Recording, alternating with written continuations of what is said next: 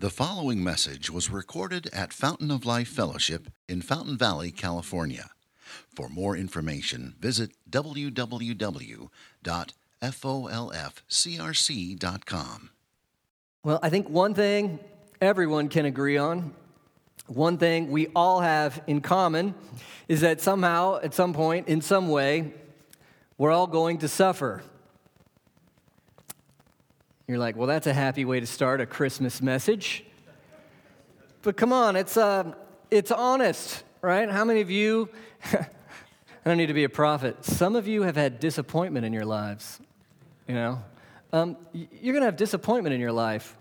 Shocking when you're young, but life will be disappointing. Can you think of disappointments in your education or your career? Things you were hoping for you didn't achieve? We all suffer. How about pain in our relationships? Whoa, that's where you grow suffering most easily. Do you have relationships where there's pain, awkwardness, hurt, loss? Many in our church know we suffer in our health. Our bodies break down. Breaks our hearts to see this, to experience this. We could go on and on. I don't know what it is for you this morning, what hurts the most, what stings the most, what's most disappointing for you, but I bet you have something.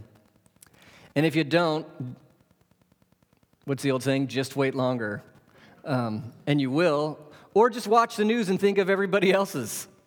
One thing we all have in common in suffering.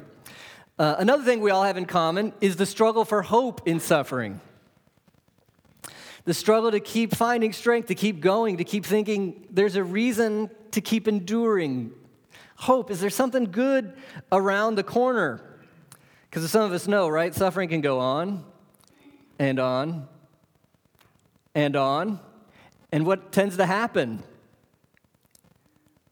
I'm going to get discouraged. I lose hope. I don't know if there's a light at the end of the tunnel.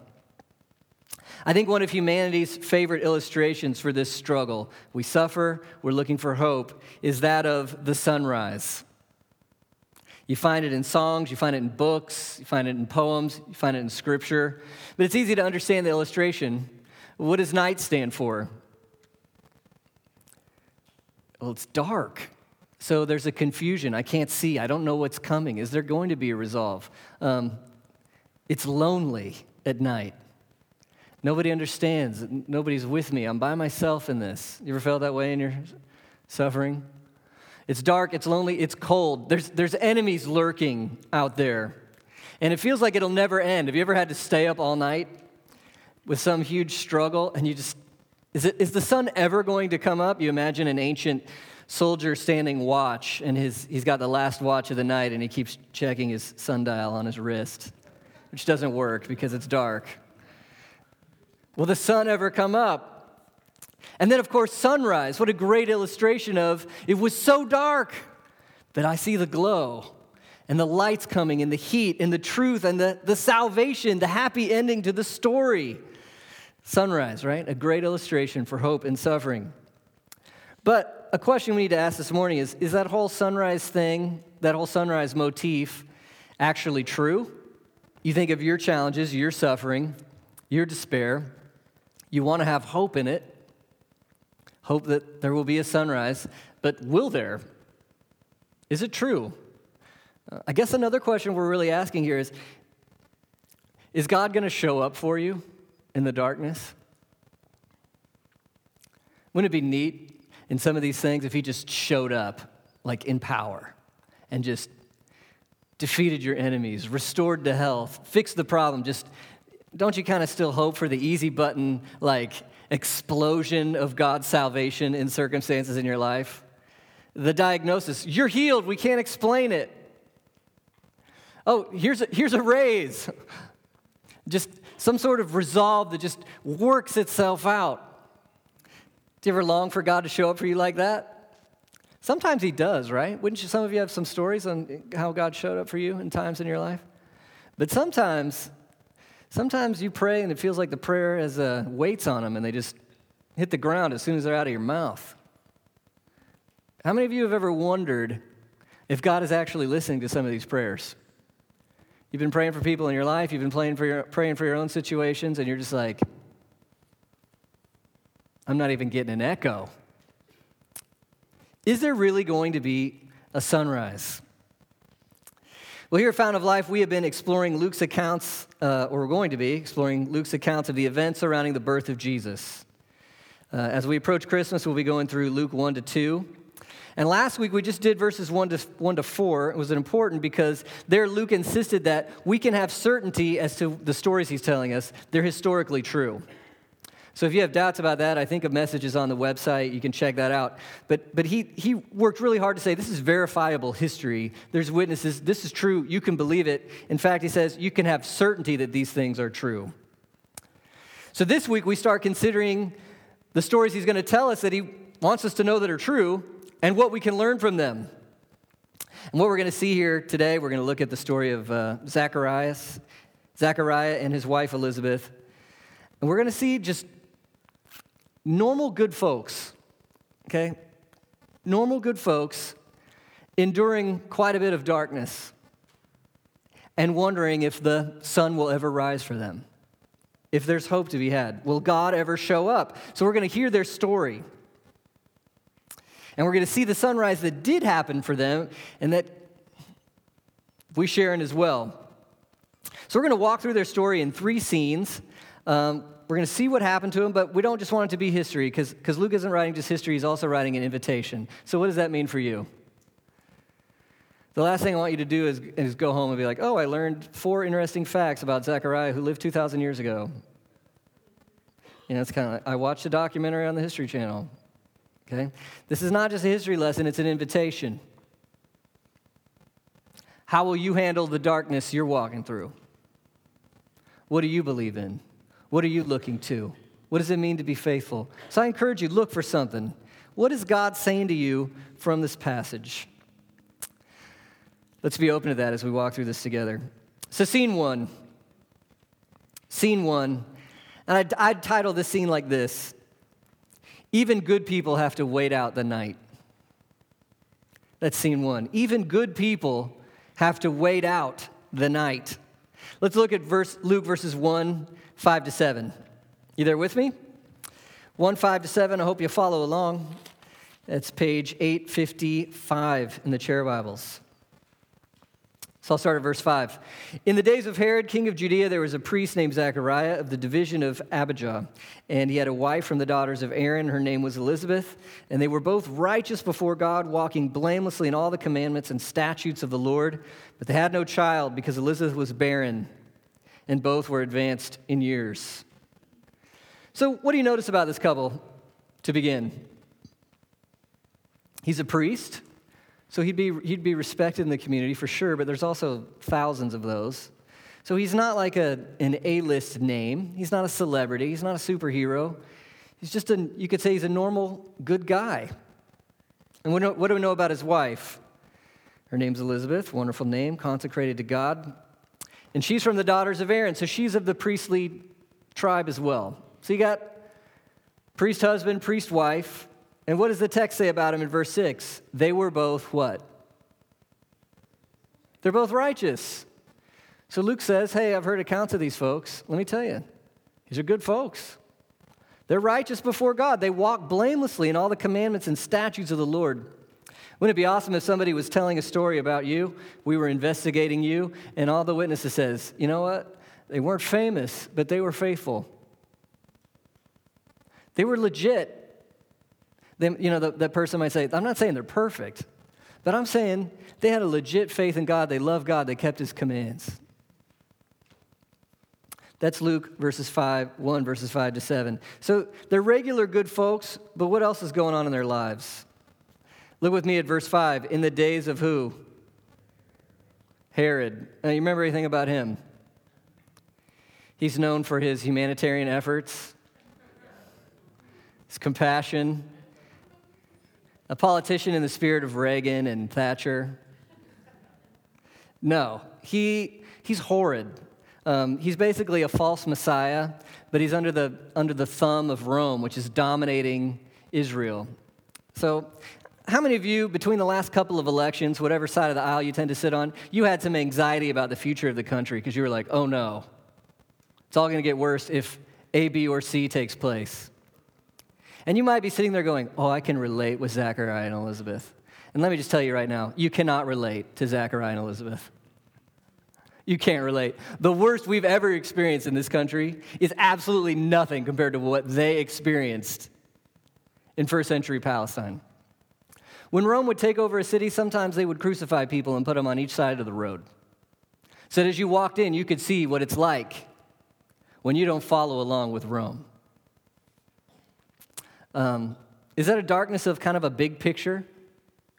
What's it like to live in a situation like that, a setting like that? You know, later on in this story, right, when Herod finds out the baby Jesus is born, what's he want to do to all the other 2-year-olds in Bethlehem?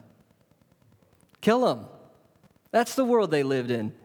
I can't even understand what kind of a darkness that would be to live in a situation like that. Can you? They're living in darkness. They're waiting out. What do you think their prayers are? The prayers of Israel as they sit in this kind of injustice and corruption and domination. Save us. How long is it going to be? Save us. Not only did they have big picture darkness, they had personal darkness. What's the struggle for them in verse 7? Do you see it? Luke 1, verse 7. But they had no child because Elizabeth was barren, and both were advanced in years. That hits home. In any time, in any culture, that is a painful, painful thing. The inability to have children deserves a lot of compassion. Maybe even worse, at their time, there was a stigma that went with it. There was a stigma. So there was this belief that in the Old Covenant, if you were faithful and God loved you, you'd have lots of kids, which it was one of those proverbial things, generally true in the Old Covenant. But can you think of any Old Covenant heroes that had a problem with this? It seems to be like a common motif, right? Abraham and Sarah? No.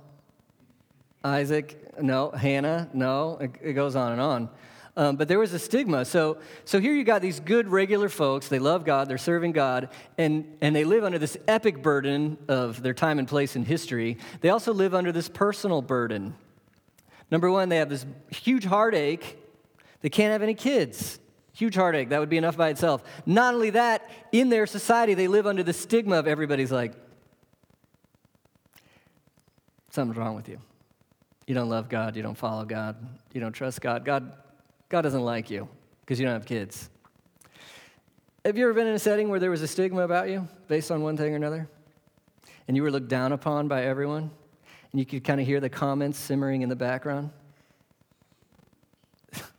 Is that a lot of fun? That's darkness.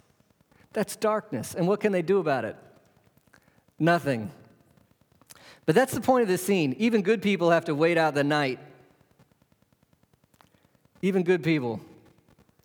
So, newsflash, if you watch the wrong TV preachers, you might come up with the idea that when you give your life to Jesus or you go to church, what's going to happen in your life? Roses and lottery tickets, right? Just everything will be great. No more night. This text, Luke is making very plain, right? How does he view Zechariah and Elisabeth? They're righteous. And what happens to them? They're suffering. Sometimes good people have to wait out the night. Night being that darkness, that loneliness, the confusion. Is there any hope? So maybe you're in a time like that. When you're suffering, isn't it true you can feel alone sometimes? Just one thing to take home with you. If you're suffering, does it mean that God doesn't love you or that he's not pleased with you? No. In fact, you're not alone at all. It's very common. Everybody has to wait out the night. There's night, there's darkness. Even for good folks, we're wondering if the sun will rise. Let's hit scene 2. We'll start with verse 8. So that's the background on these folks, and now we get to see this amazing day in Zechariah the priest's life. Look at verses 8 to 10 with me. Now, while he was serving as priest before God, when his division was on duty, according to the custom of the priesthood, he was chosen by lot to enter the temple of the Lord and burn incense. And the whole multitude of the people were praying outside at the hour of incense. So what season of life is Zechariah in at this point? He's old. He's withered up. He's on the back end. I know most of you can't relate. He's on the back end. He's rolling down the hill at a high rate of speed. And all of a sudden, shocker, there's thousands of priests, and the lots would be rolled, decide who gets to do what in the priestly service. So I think it's 2 weeks a year his tribe would be in charge of whatever it is.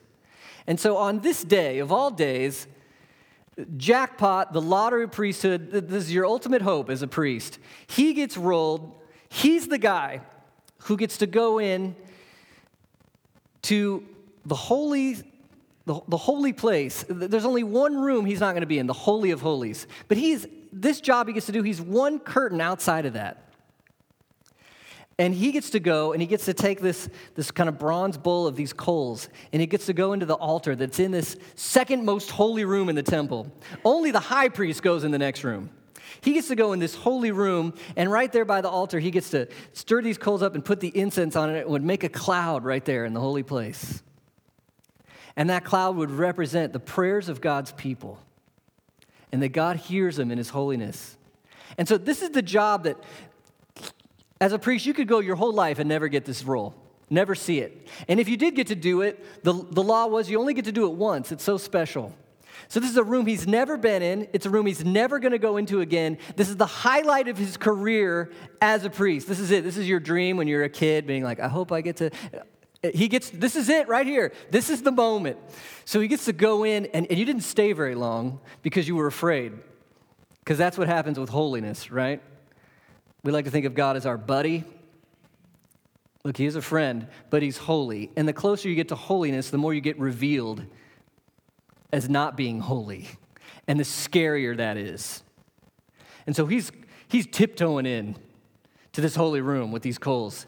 And he's lighting up the incense, and it stands for the prayers of God's people. And it seems like he and Elisabeth have a good thing going, right? They're good folks. Can't you hear him you hear his thoughts in his mind? I can't wait to tell Elisabeth about this. Or maybe she's there because part of the tradition was this crowd of people would wait outside the temple, and when he was done with his role, he'd get to go out and say the special blessing to the crowd. So maybe she's there in the crowd, probably so, praying with the people. So he's just like, wow, cloud 9. And as amazing as that is, that's absolutely nothing in comparison to what happens next. Look at verse 11. In your Bibles, verse 11, and there appeared to him an angel of the Lord standing on the right side of the altar. And Zechariah was troubled when he saw him, and fear fell upon him. I feel like in our culture, we always have to kind of relearn what angels are. What do you think angels are? If you go to Barnes & Noble or something, you get naked babies with wings and bows and arrows. And you might want like a collectible angel. Any of you have collectible angels? Look, I'm not judging you, but just know, real angels aren't collectible.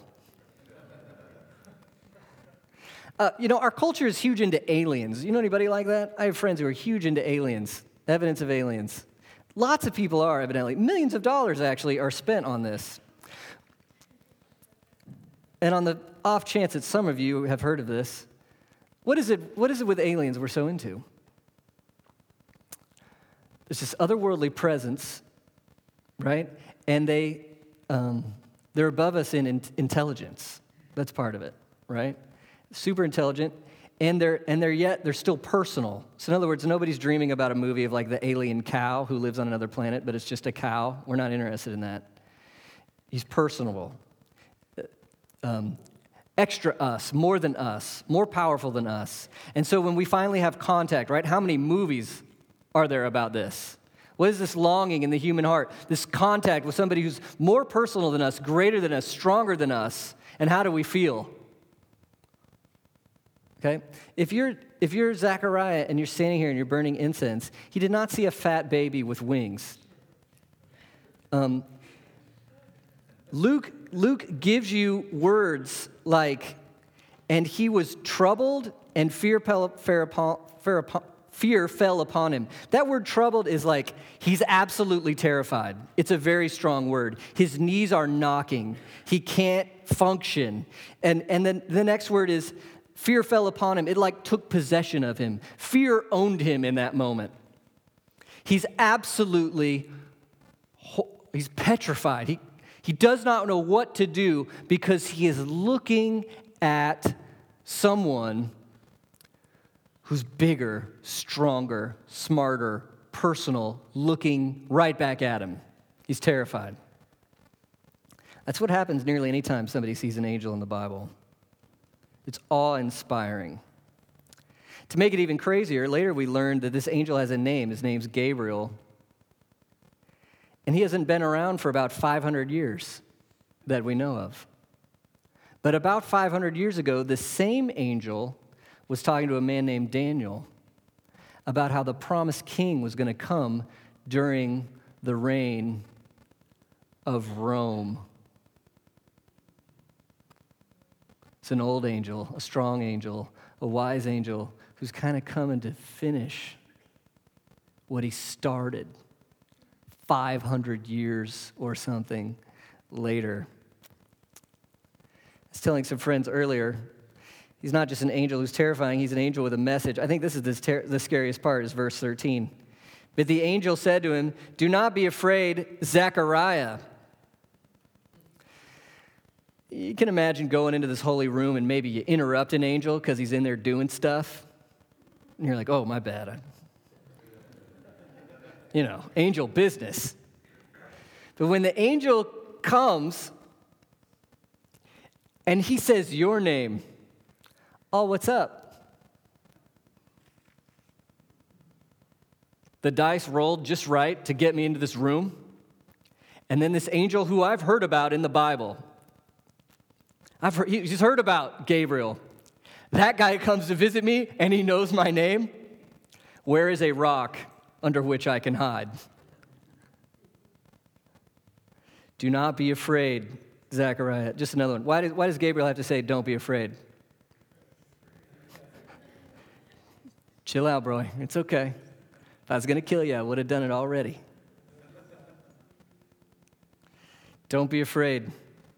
And then he's got a message. A message. Listen to this. Don't be afraid, Zechariah, for your prayer has been heard. Can you imagine what this would be like? You need to imagine it.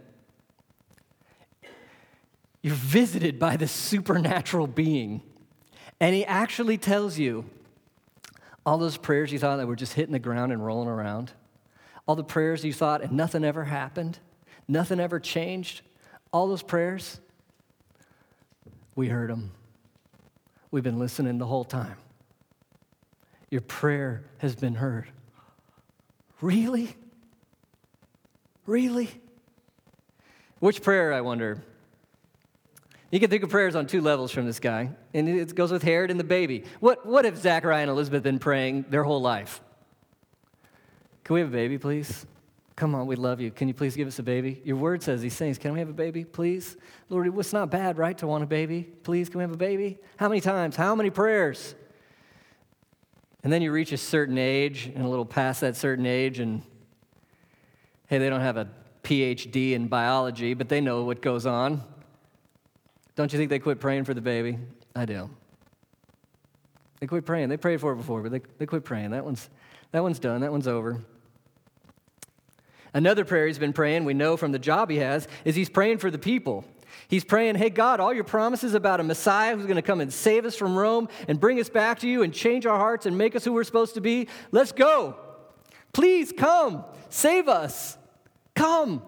Hear our prayers. And again on the news, Rome kills more people. Again on the news, all our leaders are corrupt. Again, we see God doesn't seem to be acting. It's dark. It's night. The sun's never going to rise. Gabriel says, your prayers have been heard. Which ones? Prayer for the baby or prayer for the nation to be changed?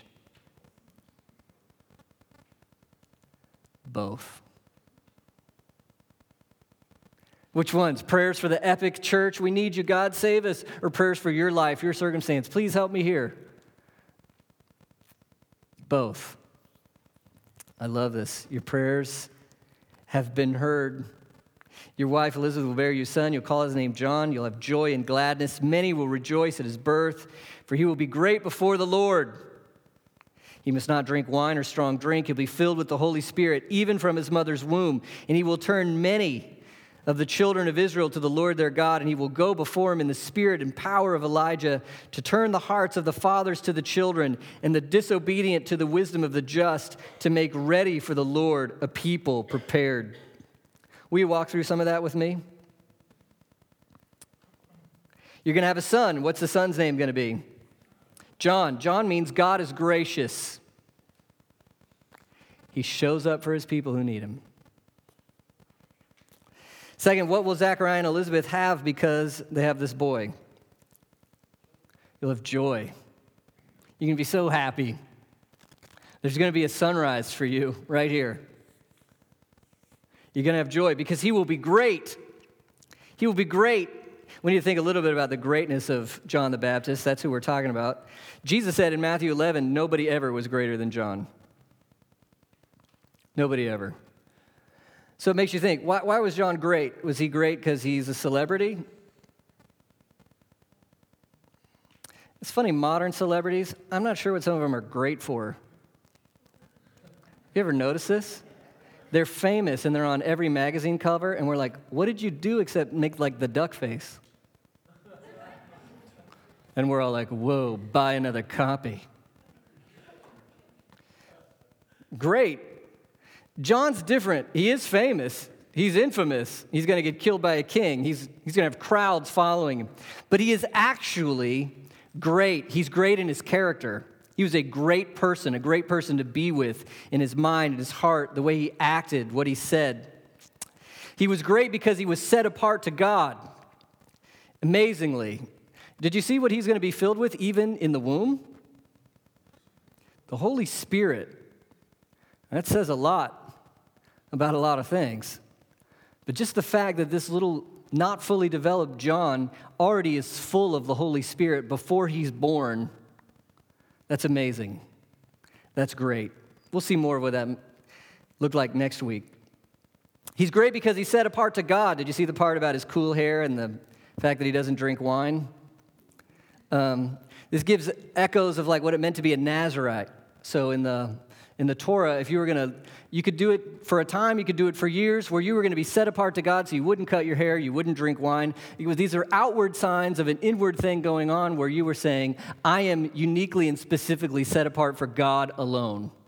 And everybody's going to see it. I belong to him. He is what I am all about. And so that part is, the angel is saying, he's going to be uniquely set apart to God.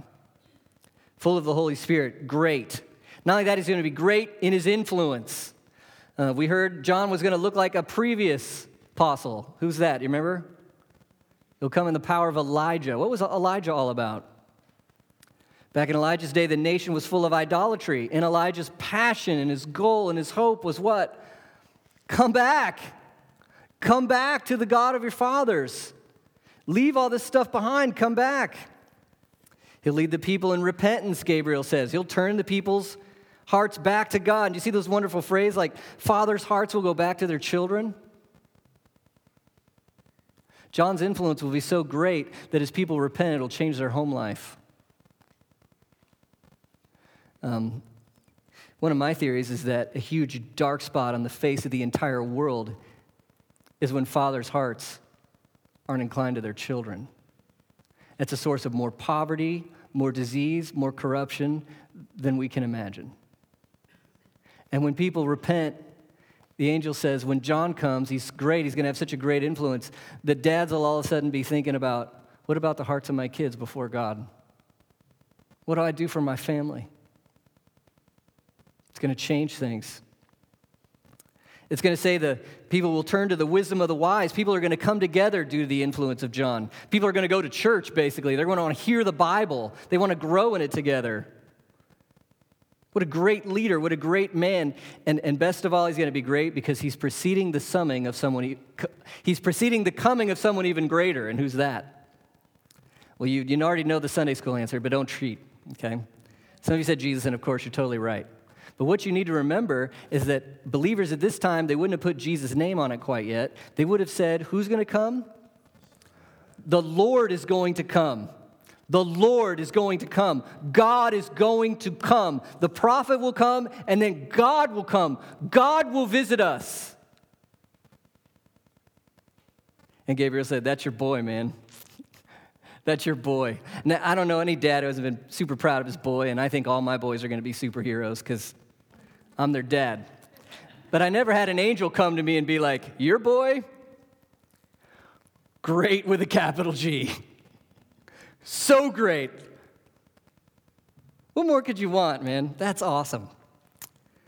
Amazingly, look at verse 18. What's Zechariah's response?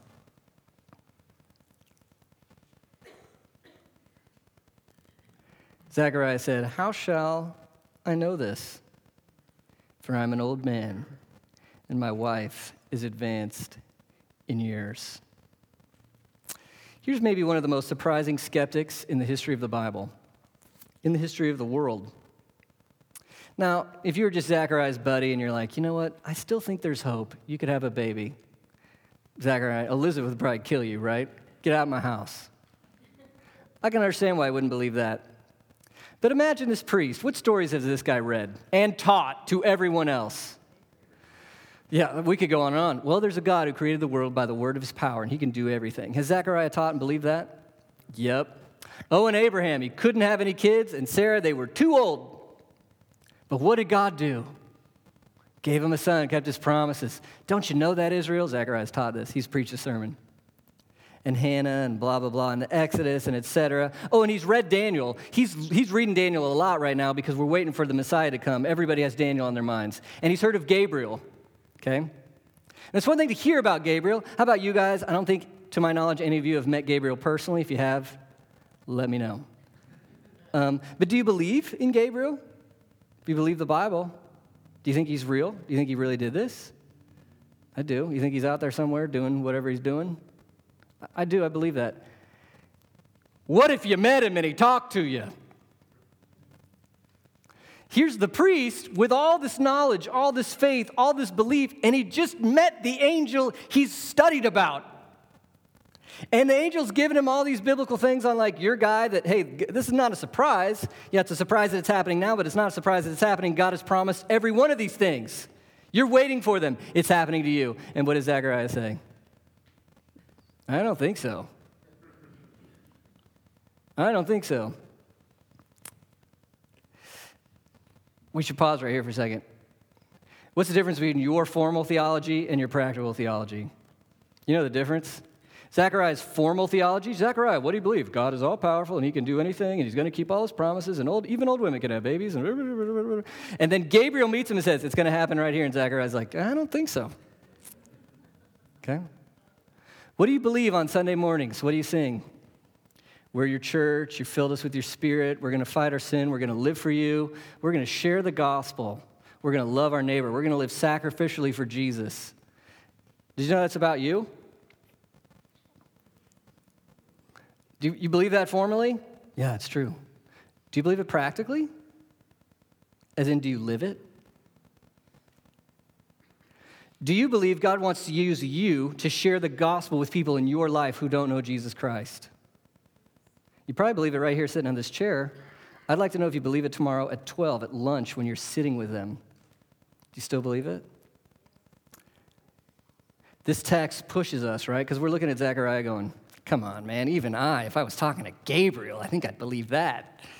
This text pushes you to go, check on the difference between your formal theology, the stuff you know, the blanks you can fill in, and how you're living right now. Let's live it. It's real. And we get to see the great example next week in Mary, the teenage girl who has more faith than the old priest. Don't you love it? Anyway, moving on. This scene is about how God's word is true, even in the darkness. This scene is meant to show us that despite the night, God's word comes true. First scene was, hey, even good people have to wait through the darkness. Second scene is, despite the darkness, even in the midst of the night, God's word comes true. Gabriel's not really into Zechariah's doubt. Look at verse 19, chapter 1, verse 19. The angel answered him. What's he say? I love this. I'm Gabriel. That ought to be enough. I stand in the presence of God, and I was sent by whom? I was sent by God to speak to you and bring you this good news. Let me translate for you. You have no stinking excuse for your doubt. Do you know who I am? And then look at this. It's a little loving discipline. Hey, does God love Zechariah? You bet. Is Zechariah going to come around? Absolutely. Have you ever had moments of weak faith just like Zechariah? Yeah, me too. But a little loving discipline. Look at this. Verse 20, behold, you will be silent and unable to speak until the day these things take place, because you did not believe my words, which will be fulfilled in their time. There's a consequence for his doubt. And what is it? He can't speak, and probably he can't hear as well. And the reason some commentators think that, and I think it as well, is because later on when people want to communicate, they have to make signs to him. And I don't think you do that when someone can hear. So this is amazing. What has he done with God's word? He won't hear it. Guess what he won't be able to do? Hear it all. And because he's been given God's word and he won't believe it, when he goes back out to bless the people, guess what he won't be able to do? Gabriel just stuck a plug in his hypocrisy. You don't believe it? You can't preach it. It's amazing. So you imagine Zechariah walking out back to the people, and they're all waiting for his little mini sermon he's going to give. And Elisabeth's there, maybe, and he's like,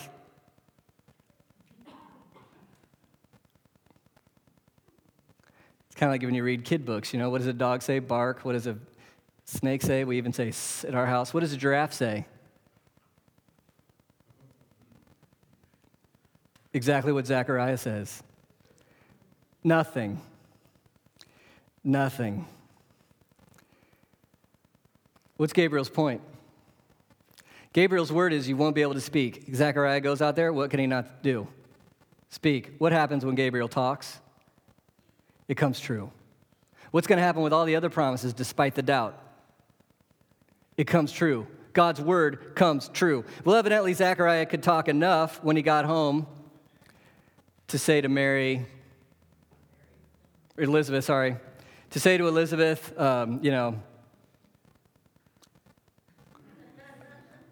because in a couple of weeks, can you imagine what's happening?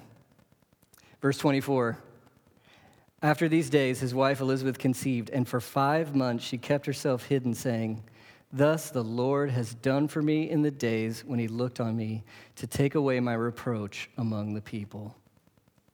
Does God keep his word? This beautiful woman, all of a sudden she's pregnant. It says she kept herself hidden for 5 months, and there's all these guesses about why that is. We're not really told. It makes sense to me. Wouldn't you want to kind of keep that to yourself until you really knew it was legit? Until you're really out of the first trimester, until you're established. And then she walks out, and can you imagine the whole community just being like, what is up? Boy can't speak, but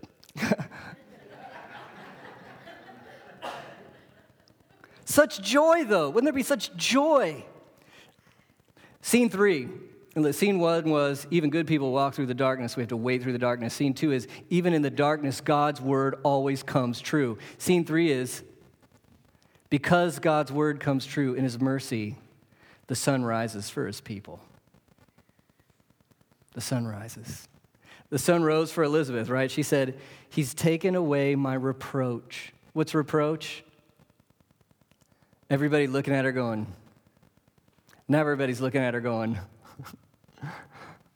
He's taken away my reproach. What joy for her. He's shown great mercy to her. God, the sun also rose for Zechariah. I love this part, verse 59.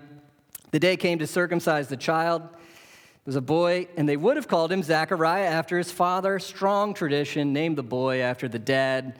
He's got a priest mom, a priest dad, named him Zechariah. But his mom's having to direct traffic because old man can't hear her talk. And she's like, no, his name's John. And they said to her, do you have neighbors and in-laws like this? You don't have any relatives called by the name. I want to walk in and be like, look, the family gets to stinking name their kid. Leave them alone. Can I get an amen? But no, the neighbors. But wait, the in-laws, right? But wait. None of your relatives is called by his name, so that they won't even listen to Elizabeth, poor lady. 62, they make signs to his dad. Oh, well, what do you want to name him? I don't know what the sign is for that. For the priest. What do you want to name him? And he asked for a writing tablet. And it's interesting to think about what Zechariah's been doing for 9 months. He's been thinking about the angel. He's been getting in his Old Testament. Because he's getting excited about this boy. He's been watching his wife's belly grow. And he's remembering the promises in Isaiah and Malachi and Daniel. And the echoes of Gabriel's words are ringing in his ears. And he's like, he's getting a handle. Not only that, we haven't seen it, but little Mary, who they know, she's been hanging out with Elisabeth. And something's going on there too. You may have heard that story. If not, come back next week. Zechariah knows what's going on. And so they say, what's his name? He asks for a writing tablet. He writes in big letters, I think. What's he write? Verse 63. His name is John. And they all wondered, yeah, wait. 64. Immediately his mouth was opened and his tongue loosed and he spoke, blessing God. He hasn't spoken or heard for 9 months and now he's preaching it. And everybody's like, hey, you think God's trying to draw your attention to something? Do you think God was trying to draw their attention to something? I'm keeping my promises. I'm coming. And the prophet who's going to come before me, right here, he's coming. Why did God in his sovereignty let it be that they wouldn't have a kid for however long and think they were never going to have one? Because that suffering, what did it do to the story of this baby? It highlighted the miraculousness of it. Only God could do this. One reason Zechariah couldn't hear or speak for 9 months, everybody knows. And then all of a sudden, when he obeys the angel, his name is John, he obeys, he places his faith in the word, all of a sudden he speaks. What did that lead to? Again, everybody heard, everybody saw. God's working. This is out of our hands. This is bigger than we thought. Another thing to take home.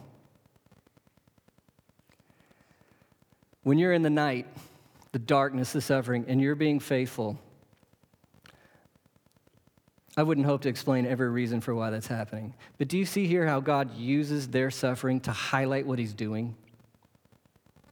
Their suffering, their walking through the darkness, is part of the message of his grace.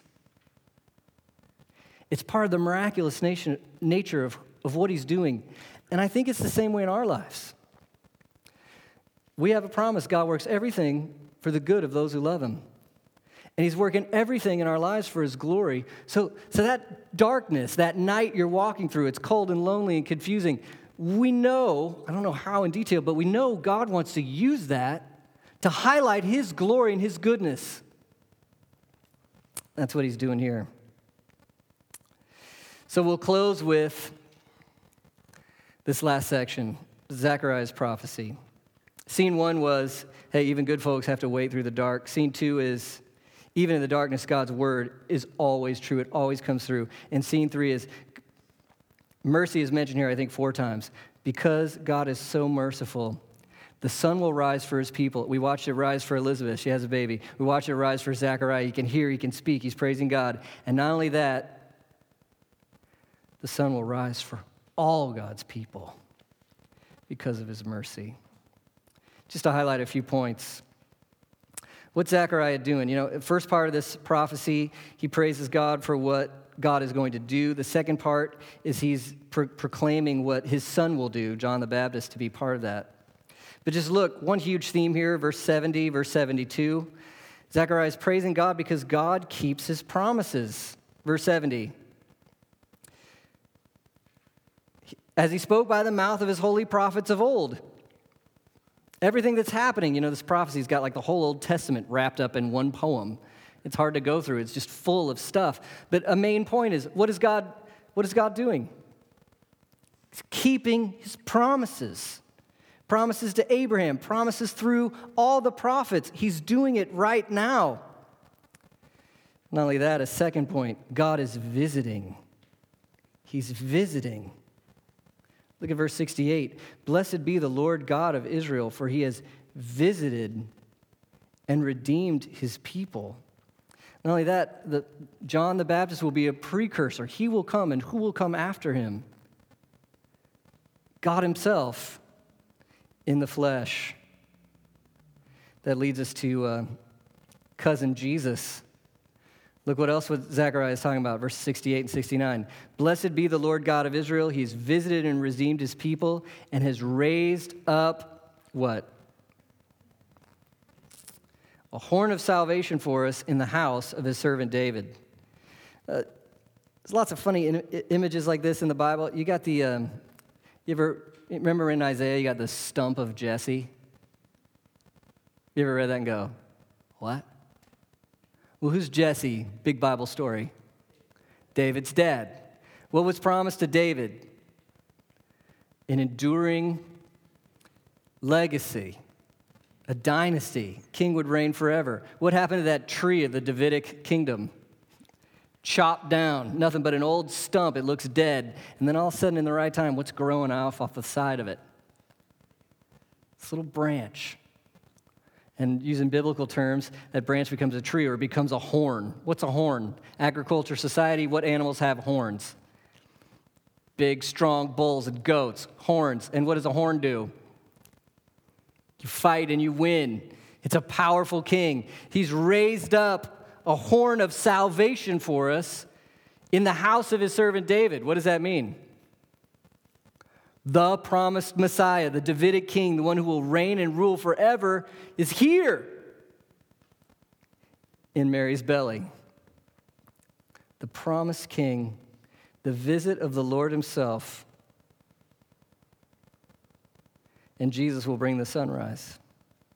Look at verses 77 to 79. To give knowledge of salvation to his people in the forgiveness of their sins. And this is the most special line, and I can't even do it justice. Because of the tender mercy of our God. What's tender mean? Soft, kind, compassionate. What's mercy mean? It's the help for the weak. It's him showing up for you in your dark time. It's him being there. The tender mercy of our God, whereat, and what comes? Whereby the sunrise shall visit. The darkness begins to fade. The light begins to shine. The glow comes. You know what's crazy about light and dark? Have you ever seen light lose? You're in a dark room, you light a match. It's light. Light always wins. When the light's on, it wins. Darkness can't stand the light. It can't beat it. And Jesus, of course, what did he say about himself in other places? I am the light of the world. And I know it's cheesy. You can't help but make the play on words. Just like the sun will rise in the darkness, the sun will rise from the grave. Here's what's beautiful. Forgiveness of sins because of the tender mercy of our God. Where do you see the tender mercy of our God more beautifully than in Jesus Christ himself? What did he do when he came? He's touching the untouchable. He's visiting with the people nobody wants to be with. He's reaching out to the outsiders. He's including people who aren't included by anybody else. Not only that, he's living the life we could never live. Perfect life of obedience to the Father. And what did he endure on the cross? You know what John calls it in his gospel? Night. Darkness. Jesus took the ultimate darkness. Being forsaken by his Father in our place, he rose from the dead in victory. To sum this up, can we promise that you'll have a sunrise in every circumstance of your life? Heartbreakingly, this doesn't mean that if you're infertile, you're going to have a kid. It doesn't mean that. It doesn't mean that if you have a disease, it won't kill you. It doesn't mean that. Does he visit our circumstances sometimes? Haven't we? Don't we have stories and stories of God's provision? You bet. But even if he doesn't deliver us from every darkness in this life, haven't we seen this passage? He'll use it for good. He'll use it for good. And at the end of the tunnel, guess what's there? Light. Because in Jesus' resurrection, what's the story for each of us? The sun will rise. The sun will rise. The sun will rise. So what are you going to take home with you today? Good people have to wade through darkness, don't they? One thing to take home, keep praying. You've been praying for something, you feel like God's not hearing it. What does the story remind you of? He's hearing it. Sometimes he answers prayers in a big way after a long time of waiting. Sometimes. Second thing to take home with you. God's word is always true, even in the darkness. It seems like he's not there. It seems like he's not acting. His word comes true. We saw it here, didn't we? It comes true. What should you do? Trust his word. Know his word. Trust his word. Best one, who is the God who has visited us in his tender mercy to bring us the sunrise? Jesus Christ. So full of mercy for you, so full of kindness for you, that he would live the life you could never live to make you right with God, that he would die on the cross in your place to earn your forgiveness, that he would rise from the dead to accomplish your adoption, your salvation. The sun always rises for those who belong to Christ. Let's pray. Let's pray. Let's trust God. After we pray, we'll take up our offering, and then we'll celebrate God's visitation for us as we take the Lord's Supper together. Our great God, we thank you that you hear our prayers, that even in the darkness, you're faithful, you're true, you keep your promises. We thank you for all the many sunrises in our lives as you come through for us, you protect us, you sustain us, you bless us. And we thank you most of all for that ultimate sunrise, that because Jesus rose from the dead, we are yours. And we're free to belong to you, to know you, to trust you, to live faithfully as your people. Thank you that you have come through for us. You have visited us. You've set us free. Pray this in Jesus' name. Amen. Thank you for listening, and we invite you to visit us Sunday mornings here at Fountain of Life Fellowship. For more information, visit www.folfcrc.com.